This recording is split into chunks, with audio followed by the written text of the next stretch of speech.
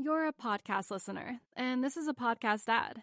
Reach great listeners like yourself with podcast advertising from Libsyn Ads. Choose from hundreds of top podcasts offering host endorsements, or run a reproduced ad like this one across thousands of shows to reach your target audience with Libsyn Ads. Go to libsynads.com now. That's LIBSYN ads.com.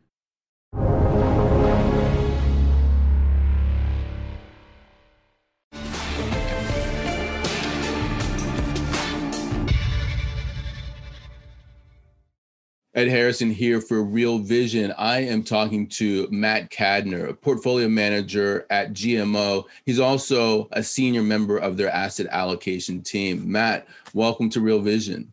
Thanks, Ed. Great to be with you. You know, you are the third person from GMO who we've spoken to over the last year. We spoke to Jeremy Grantham. I spoke to Ben Inker, and now have the pleasure of speaking to you. Your company has a storied history of really getting markets right, particularly the internet bubble, and also I would say that you also got the housing bubble very right as well. Yeah, it's it's a wonderful place steeped in tradition. There's a lot of really smart people, really good people, and it's really been a fantastic place. I've been there almost 16 years. It's been a fantastic place to learn and grow over that time period. And certainly working with Jeremy and Ben all these years has been fantastic as well. Yeah. And, actually right before this interview, I was looking at one of my old friend, Barry Ritholtz's commentaries, and he had you for his masterclass interview up at your offices in Boston. This was in 2018. The first thing that caught my eye was that, Barry, as a lawyer, he was talking to you about the law and how, and actually I worked as a paralegal way long ago, and how you felt like it was just a miserable life, and you moved into the wonderful world of finance. Talk to me a little bit about that before we get into your views on what's happening today. Yeah, sure. So I was toiling away as an attorney here in Boston. I was doing a lot of medical malpractice defense. So working for, the Harvard hospitals or New England Medical Center hospitals. And it was really miserable because it's definitely brass knuckle type litigation. And it's very emotional because, people were either hurt or they somebody had died and you're talking to their relatives. And so it was really a pretty miserable existence for a young associate that wasn't really someone who wanted to kind of get in there and fight all the time. And I ended up being able to make a transition from the med mal defense work to working at a broker dealer. So I worked at LPL Financial Services in their legal office for a couple years. And I thought, oh, it's good. I'm going to move into finance. I was a finance undergrad major. And so it'll be a lot more staid. It'll be a lot less emotional. It'll be great. And what I realized is that people care as much about their financial health as they do their health. And so the emotions were definitely part of that as well. And then you also had to deal with responding to the government and the government subpoenas and investigations. And so that was pretty miserable as well. And so my father-in-law gave me a book.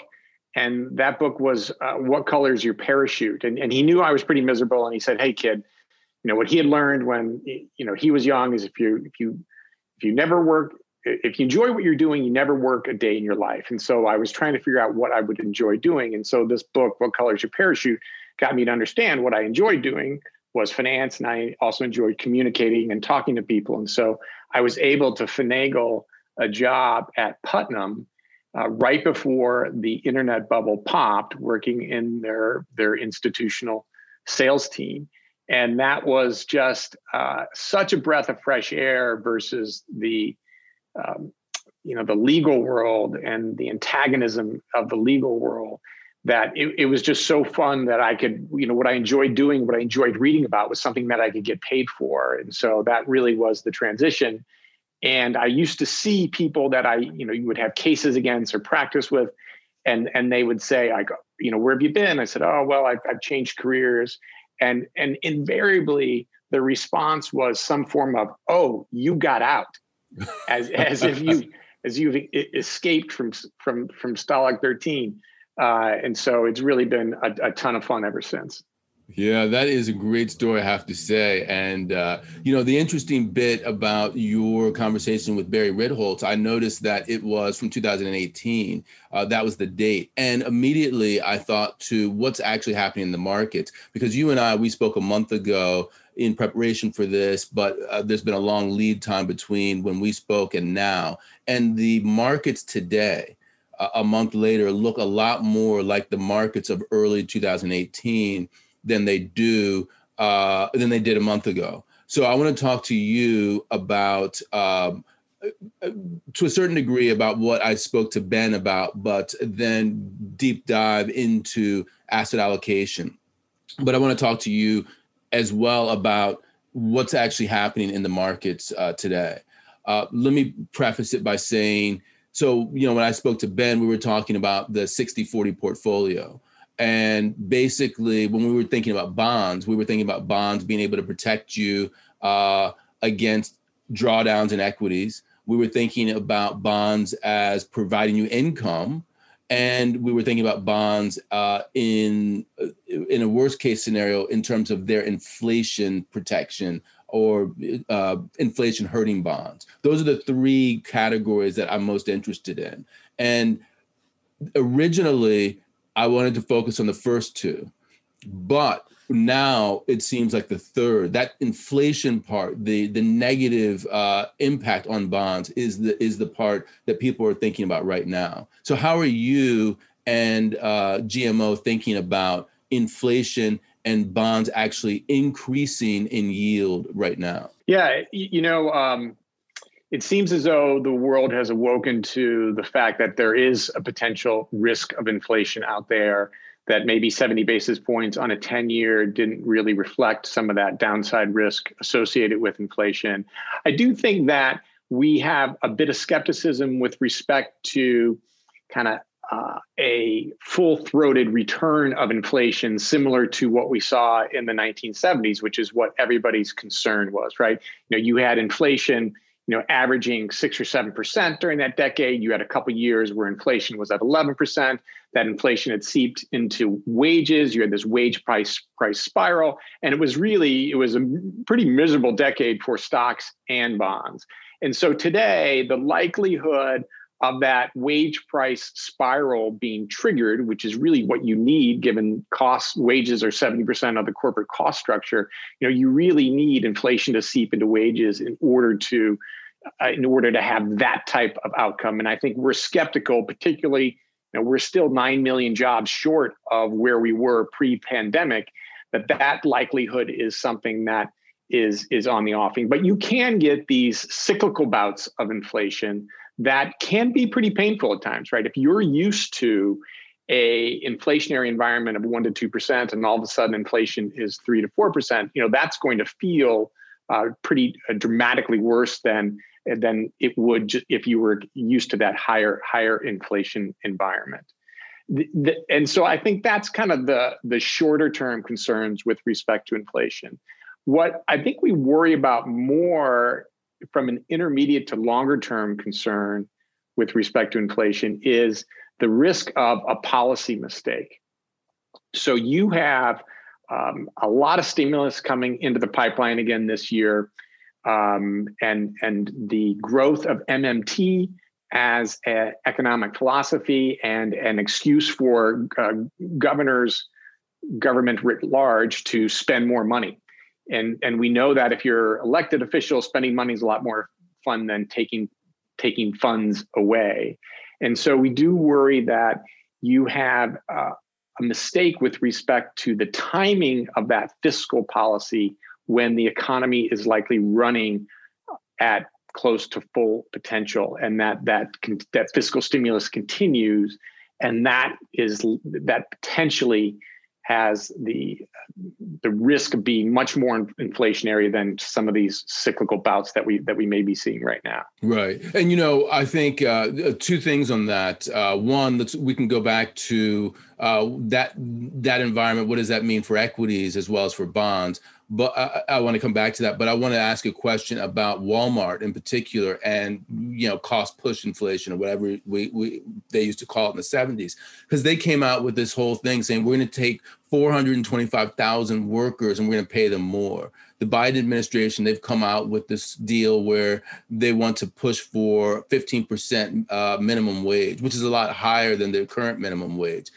Isn't that potentially the impetus that you could get for cost push inflation, where you see this whole inflation going into wages? Do you think that is a potential place where your skepticism would start to wane? I think that's certainly a potential. The ultimate question there is what happens to profit margins. So how much of that wage pressure gets pushed on.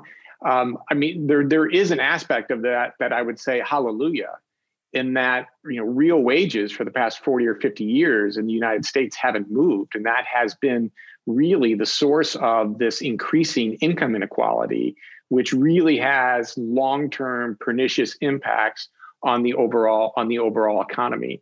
But I think it's going to take a little bit more. You're going to start to need to see that on a much more broad-based scale versus a handful, even Walmart, which is a pretty big company, and you're going to need to see that on a much broader based scale in order to really worry about that cost push inflation. Right. And now let's say that this environment of not cost push, but rather where we have, on the one hand, cyclical bouts of inflation, but relatively moderate inflation, but inflation that on average is slightly higher than it had been before. What kind of environment is that for investing, both in terms of bonds and equities, potentially in a 60-40 portfolio? Well, it feels like that's the type of environment where you're going to see a larger risk premium, both on the equity and the bond side.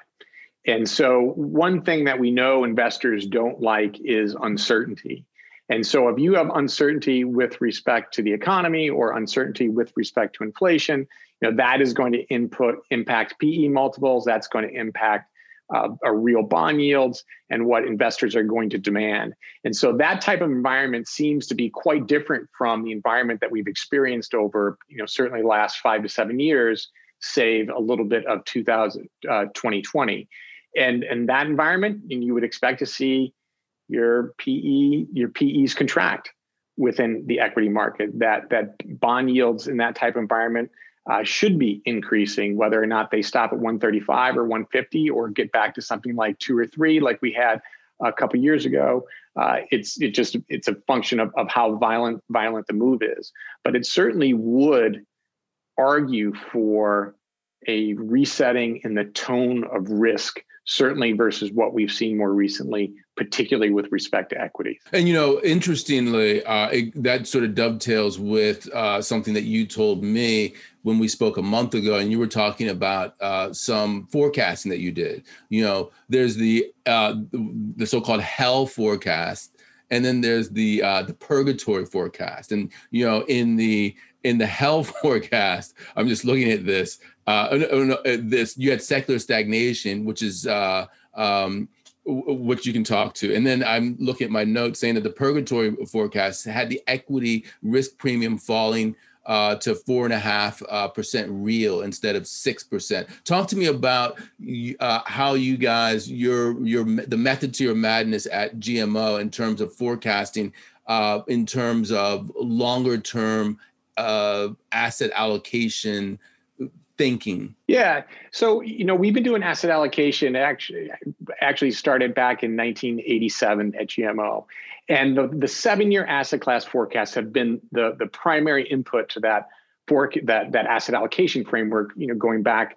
The forecast formally started back in 1994. And the assumptions to the forecast are pretty simple. They had assumed that whatever valuation you're trading at, whatever PEs and margins are today, they're going to mean revert to what we call normal levels through time. And a normal level is really a function of history, as well as our judgment as to whether or not something has changed. And we recognize that things change pretty slowly when you're talking about things like PEs and margins. The equilibrium rates are pretty static through time, although they do change.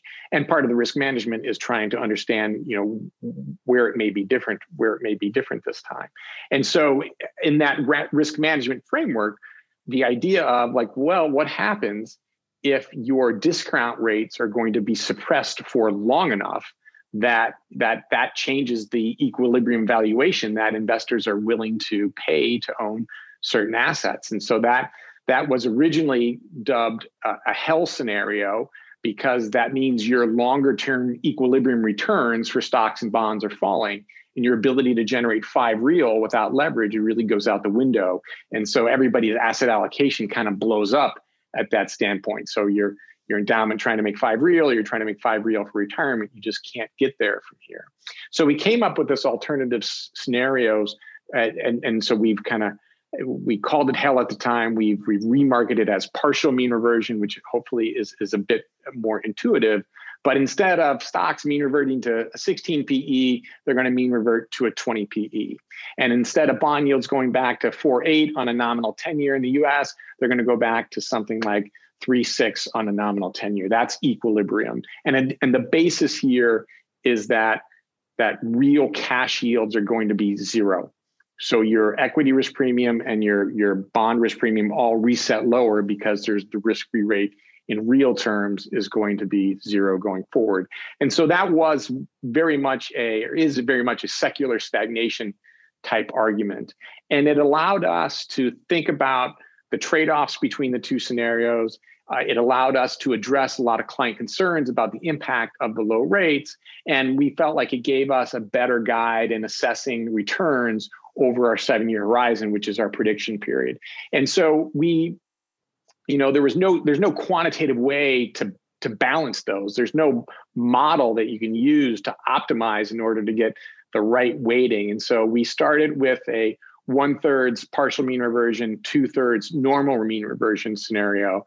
And that, by the way, was a pretty big concession for us. Like if there was a mean reversion society, we would have been card carrying kind of founding members, if you were. But we did recognize that something might be different here. And then a couple of years ago, we did reduce those odds to 50-50, given what we were seeing in productivity and demographic growth.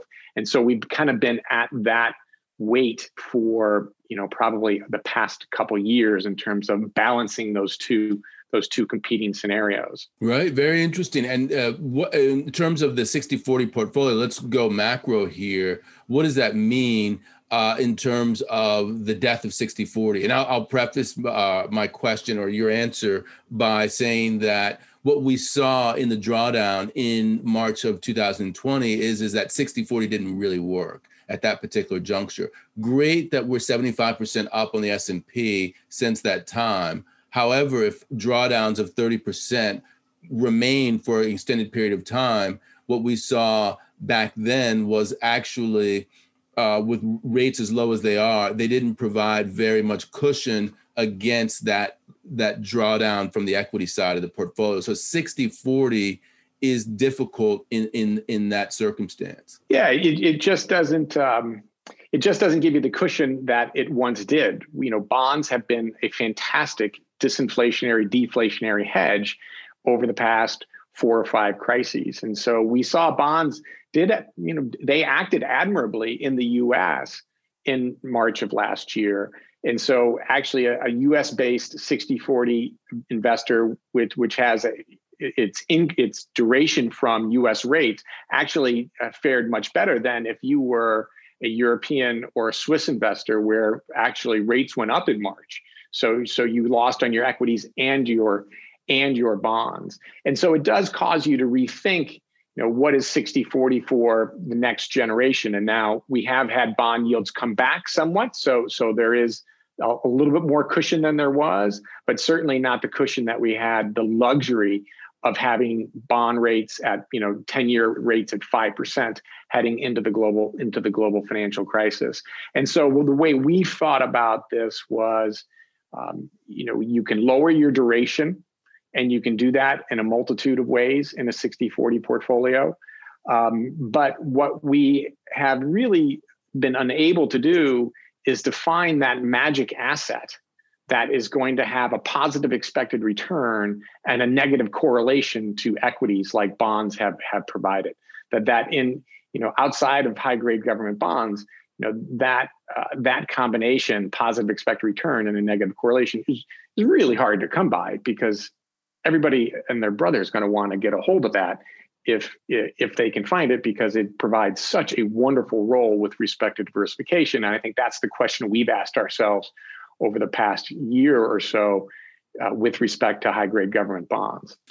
You're a podcast listener, and this is a podcast ad. Reach great listeners like yourself with podcast advertising from Libsyn Ads. Choose from hundreds of top podcasts offering host endorsements, or run a reproduced ad like this one across thousands of shows to reach your target audience with Libsyn Ads. Go to libsynads.com now. That's LIBSYN ads.com.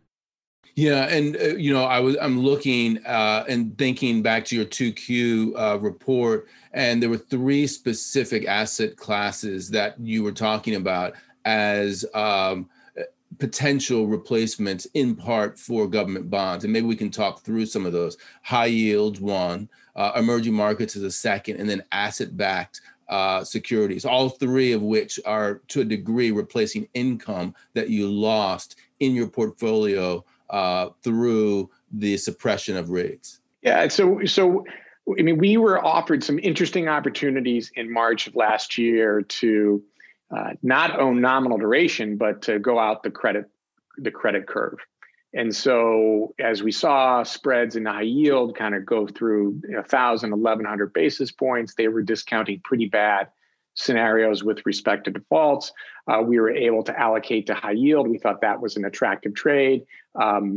Emerging debt spreads likewise had widened, and we thought that those two areas of credit looked very interesting at the time. Now, unfortunately, we've had certainly starting with the Fed bazooka or whatever they called it back in April, where they announced that they were going to be buying bonds and buying high yield. We've seen spreads come in back to levels that, frankly, we don't think are that attractive anymore. Although, interestingly, in the distressed space, we are still seeing some opportunities, particularly in COVID-related sectors and stressed performing credit. So higher grade companies that are being priced as if they're going to be impaired in some ways. And so actually on the distress side, apart from traditional bankruptcies, we're actually seeing some interesting opportunities there. But credit spreads have come in pretty meaningfully.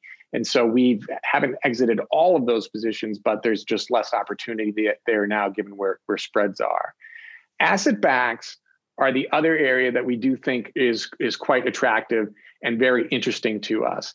And oftentimes when investors think of floating rate credit, they gravitate towards bank loans. And being a credit guy, Ed, I'm sure certainly you can appreciate the what has happened in the bank loan market over the past 4 or 5 years with the return of cov-lite and the lending standards being deteriorated, the resulting recovery rates coming down, the liquidity of that asset class.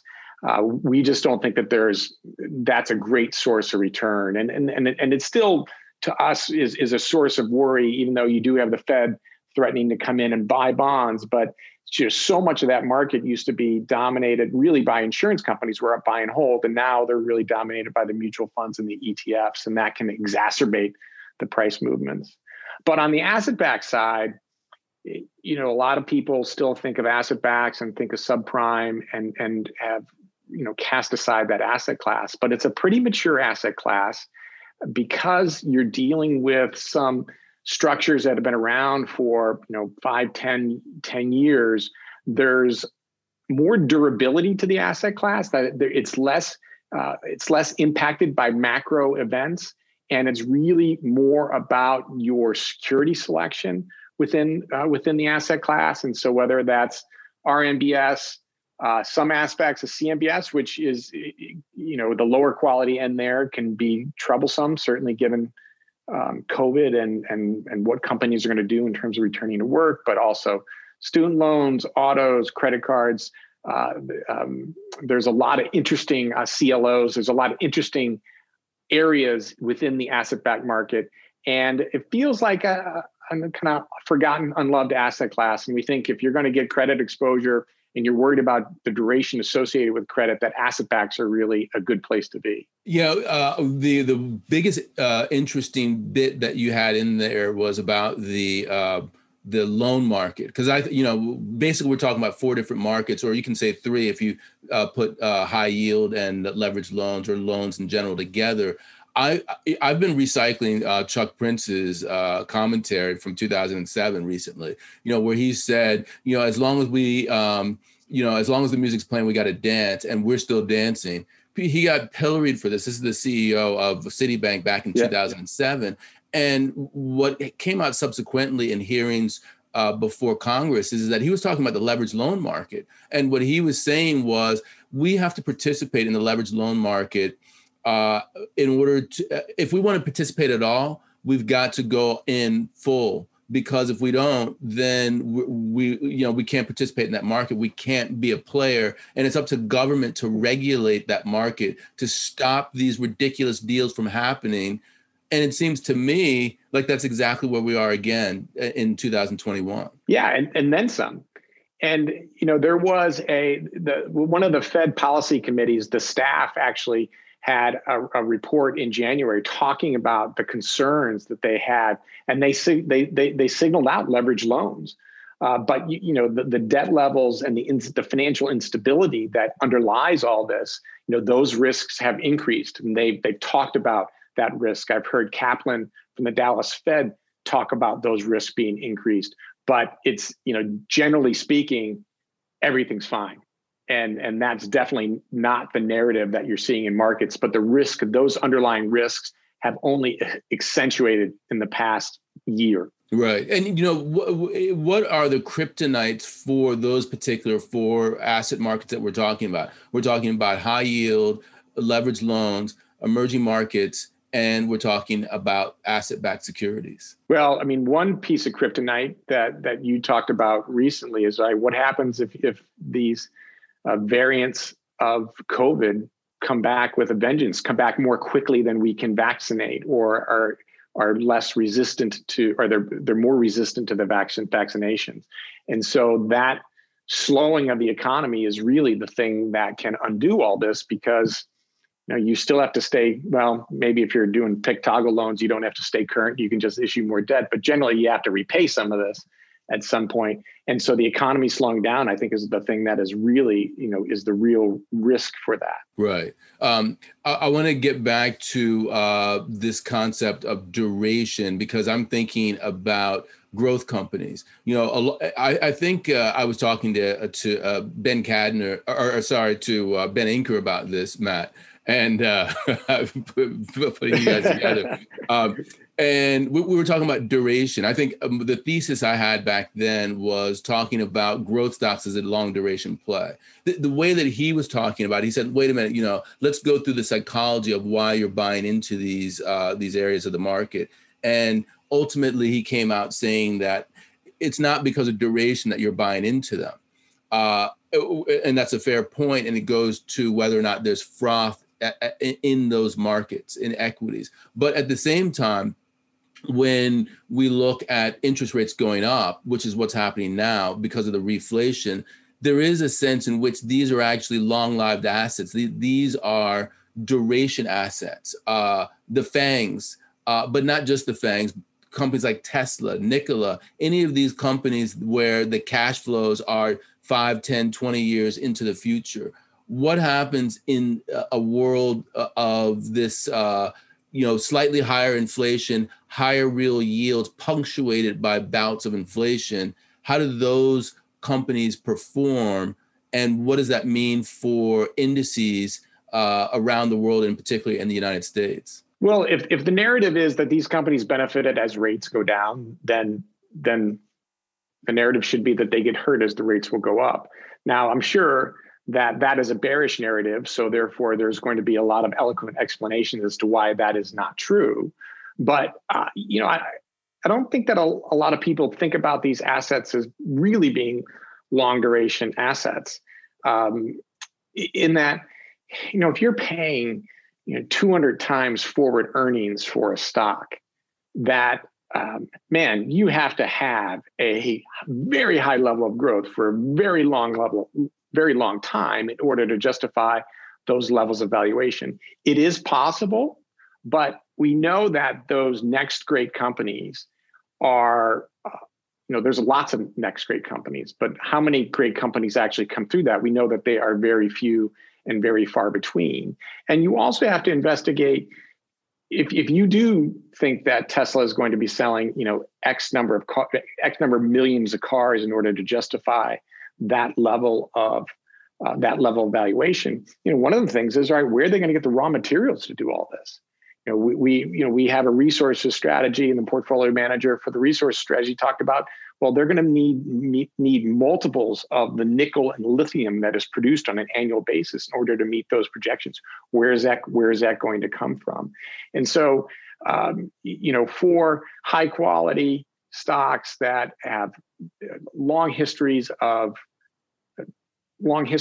being profitable, making good capital allocation decisions, I think that duration argument, may make sense. But for what we're seeing in the market right now, software companies valued at 44 times sales, there's just the likelihood of that level of growth is just so low that it really would be different this time, that you would be able to justify a lot of the valuations that you're seeing in aspects of growth, not all parts of growth, but certainly aspects of growth. Right. So, I mean, if I could take what you're saying, you're bifurcating or trifurcating, if you will, the world into three buckets. There's one, is everything a bubble? Answer, yes, there are some areas of the market where there is, froth that's excessive that will come undone. Then there are other companies which have stable and good cash flows now and likely will have them into the future, which could benefit from lower interest rates.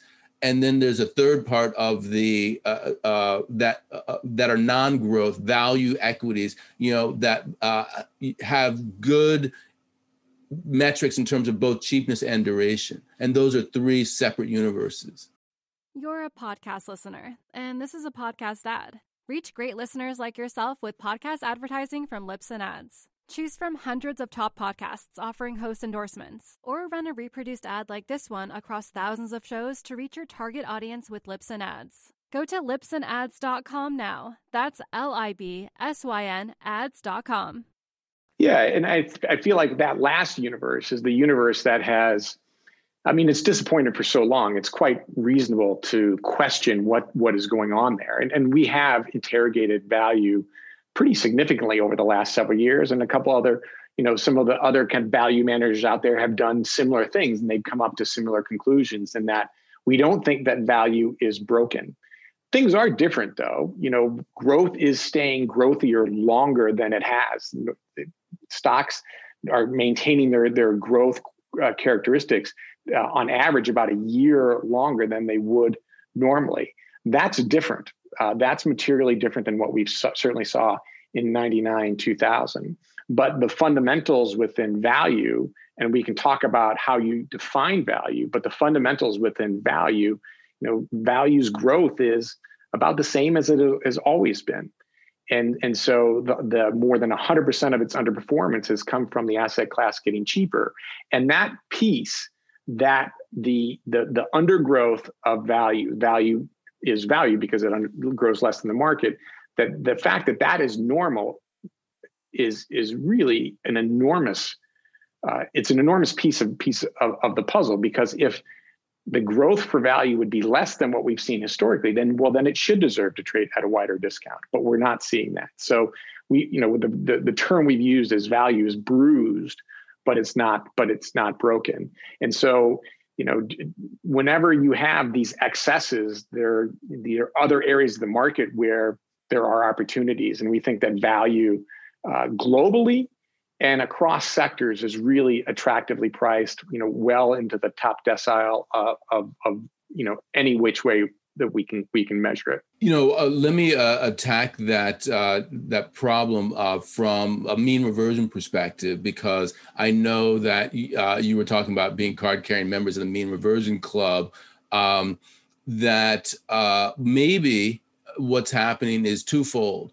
One is when you look at intangibles on balance sheets in terms of profit margins, that these growth companies, they have a huge amount of intangibles, and therefore their profit margins are higher. And therefore, when you think about mean reversion we're looking at mean reversion to higher profit margins for that reason alone. But then there's secondarily what I talked to Ben about, which is this industry concentration as well. So there again, you potentially could mean revert to higher levels of profit, particularly in these growth areas where there are economies of scale, but not only that, there are network effects as well. And as a result, people are willing to pay more because they think that they can sustain these profit margins that are higher for longer than value companies. Yeah, I mean, there's a ton to unpack right there. But I'll start with one of Jeremy's quotes. He talked about when I joined GMO back in 2004, the mantra was that profit margins were the most mean reverting series in finance. And so that was what we talked about for a number of years. And then we saw profit margins high prior to the GFC. The GFC fixed that, but then the profit margins came right back. And so one of the things that we've done over the past several years is look at the concentration within industries, the oligopolies, the monopolies, and their impact on profit margins for the system as a whole. And it certainly appears from the data, as well as just kind of anecdotally, as you look around the world, that these oligopolies are more profitable, that they haven't had the government intervention or government regulation like you might expect. And so therefore, the system as a whole can run at a higher profit margin relative to what we would have thought through history. And so I think that's true. We try and incorporate that into our forecasting methodology. That, however, doesn't take the profit margins, from 6 to 7 in order to justify the current move. So it's partially explanatory, but not completely explanatory. The second part of your question is, with respect to book value, and we've had concerns for book values for my entire career at GMO. When I got there in 2004, we had something called book proxy, which was basically kind of rebuilding book by adding retained earnings through the years. And so we didn't really use traditional book. We used this book proxy. And we used that for a number of years until all of the buybacks ended up distorting that measurement as well. And then over the past several years, we had another effort where we wanted to take into account the changing nature of a lot of these companies and basically reflecting the fact that GAAP standards haven't kept up with the intangibles and the investment-like companies. And so we have rebuilt. We would basically take R&D and advertising off the income statement, recapitalize it onto the balance sheet, depreciate that through time, and then run it back through the income statement. We'll make some other adjustments for inflation and LIFO, FIFO. But we think that gives a much better assessment for book value than using those traditional metrics, which have gotten skewed because of intangibles as well as buybacks. And you can almost make sense of the world under this framework. This framework allows you to understand a company like Amazon, where its PE is nominally 100 or 200, whatever it is, but that company is a lot more profitable than what that nominal PE would suggest because they've been able to invest a ton and not take on debt.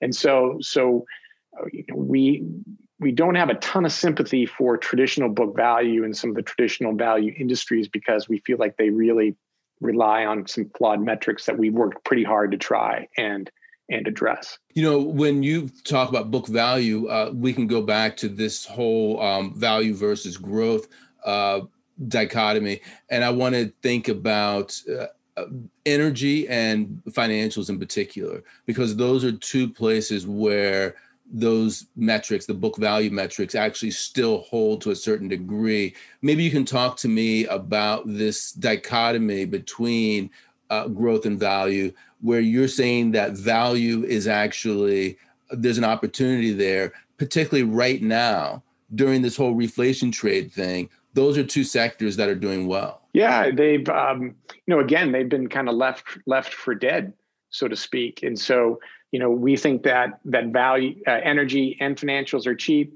Financials have the benefit of being less levered than they have in the past, and so they can withstand more.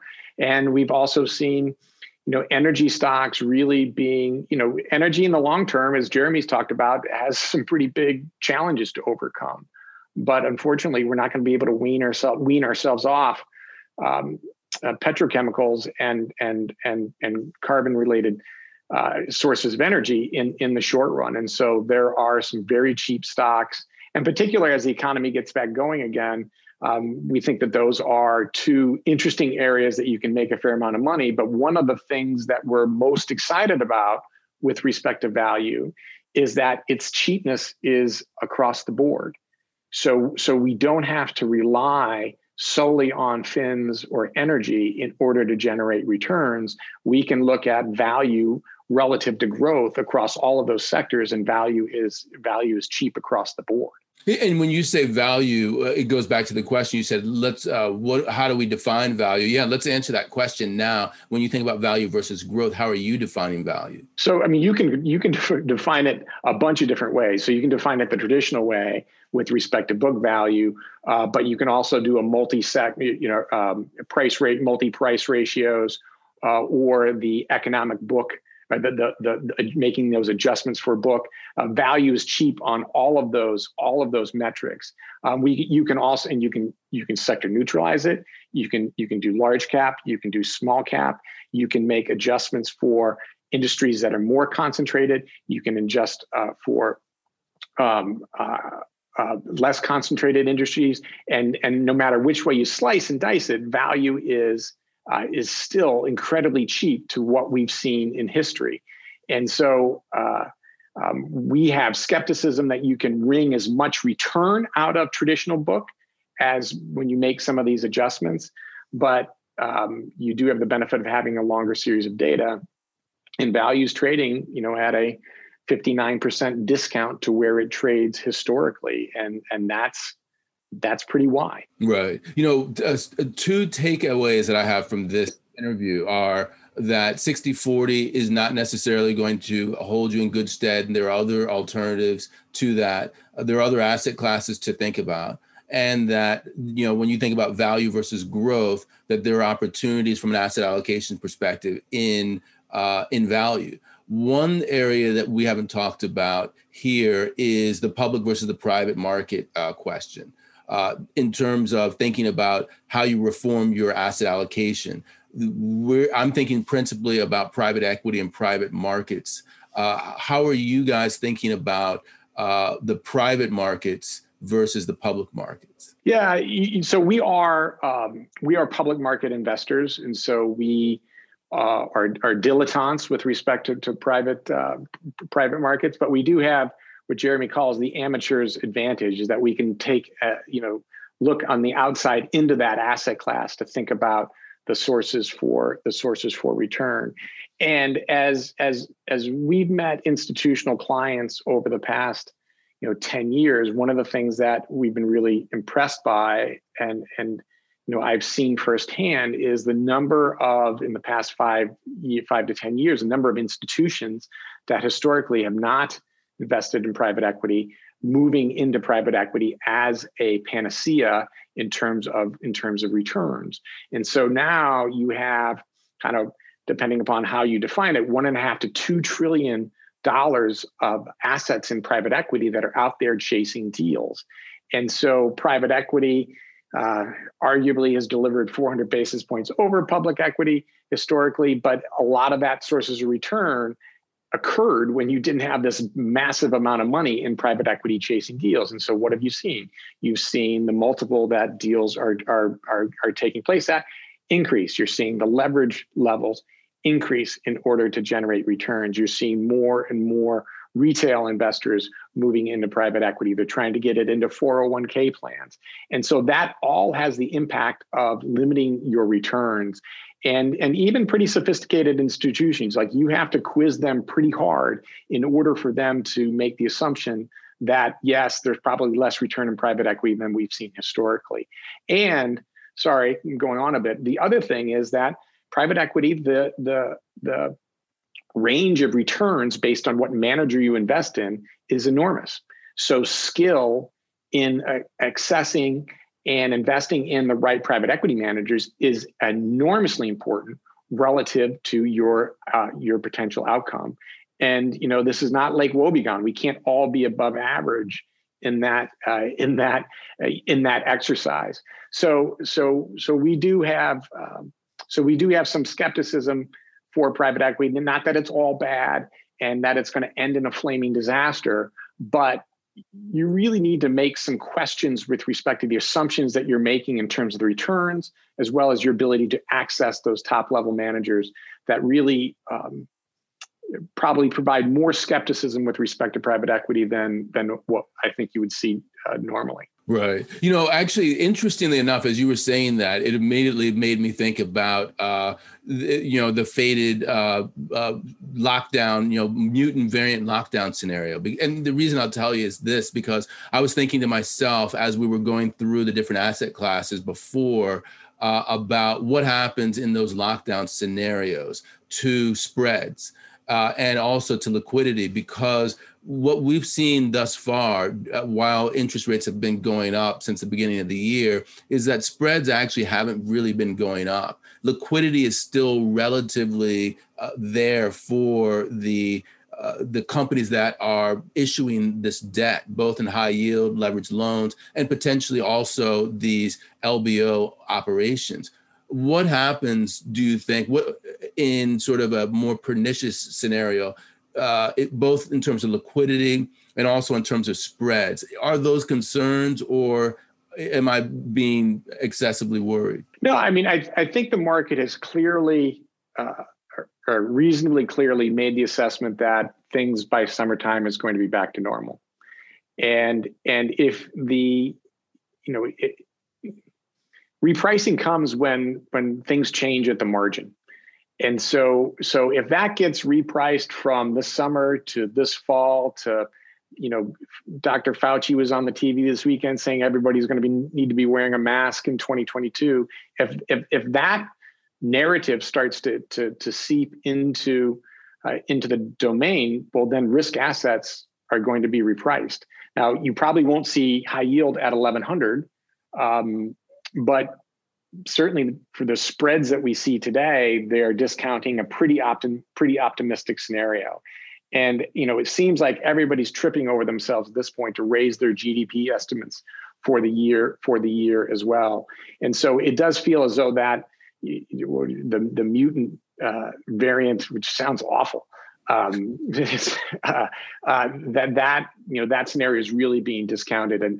But if things change at the margin, if that's really not a summer thing, if it's really in the fall where that herd immunity is coming to, or into 2022, then there's some air pockets between here and there. Right, definitely. The last thing that we haven't talked about this whole time is precious metals. I'm not even going to go into Bitcoin and cryptocurrency. I don't want your inaugural time on Real Vision to be, does this guy what does he think about Bitcoin? But I want to talk to you about gold. And one of the reasons is because I know that in your piece in 2Q of 2020, you talked about gold. Where do you see gold as an asset class? Yeah, so gold is something that we've really struggled with through the years. And we had Jim Grant from Grant's Interest Rate Observer into the office years ago. And I asked him, how do you value gold? And he responded as only Jim can. He said, gold is the value investor's indulgence. And he did a very nice job of sidestepping how you would put a valuation on gold. And what I'd heard Jeremy and Ben say for years is, I'll buy gold when it yields the same thing as a T-bill. And I think Buffett said something like that as well. And so actually in 2008, Jeremy was walking by, and I called him into my office, and I had the Bloomberg screen, BTMM, and I showed him the yields, and gold was yielding more than a T-bill as the T-bill rates went negative. And so we did buy some gold in one of our hedge funds at the time, and we actually made a lot of money. And we realized we made a lot of money. We didn't quite know what to do. And so we ended up selling out of it. So we've really struggled to build a valuation framework for owning gold. But there is another way to think about it in terms of opportunity costs. And we got this from Inigo Fraser-Jenkins at AllianceBernstein. And he talks about the opportunity cost of gold. Gold has has maintained its purchasing power through several thousand years, which is really quite the feat if you think about an asset that doesn't yield anything. And so if you assume gold is going to deliver zero real, and you can think about that relative to negative real yielding fixed income assets, you can see gold as having a home in a portfolio. And so that becomes a little bit more of an opportunity cost discussion relative to the negative real yielding bonds.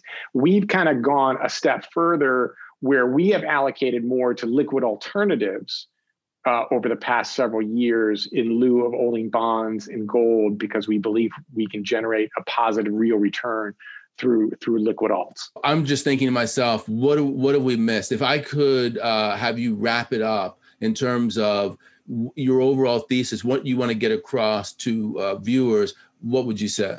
I guess ultimately, in terms of our portfolios, there's value in lowering the duration of your portfolio. And you can do that a bunch of different ways. And you can do that actually in ways that increase your return and lower your risk. And so specifically on the equity side, tilting more towards value, we actually have a long value, short growth strategy where we think the returns are potentially asymmetric because value can only get so cheap.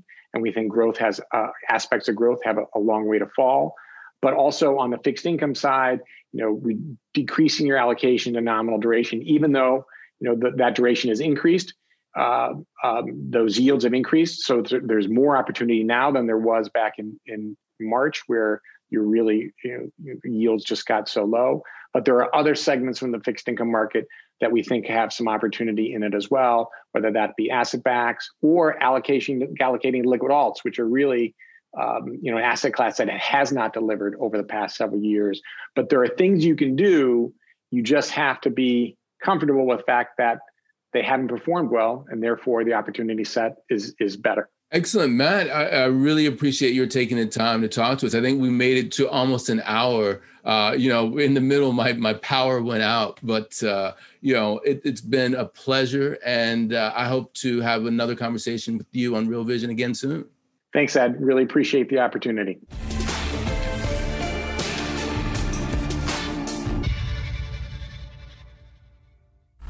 Welcome to the end of the video. We know that on average, 85% of you who start a video on Real Vision finish it. That's extraordinary. On Facebook, it would just be 4%. And that's because Real Vision creates the most engaging content in the entire media world. Let us help you grow your business by making video content that really engages your customers. Email us at customvideo@realvision.com.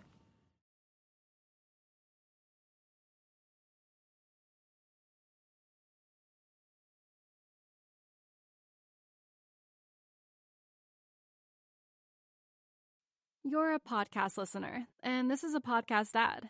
Reach great listeners like yourself with podcast advertising from Libsyn Ads. Choose from hundreds of top podcasts offering host endorsements, or run a reproduced ad like this one across thousands of shows to reach your target audience with Libsyn Ads. Go to libsynads.com now. That's LIBSYN ads.com.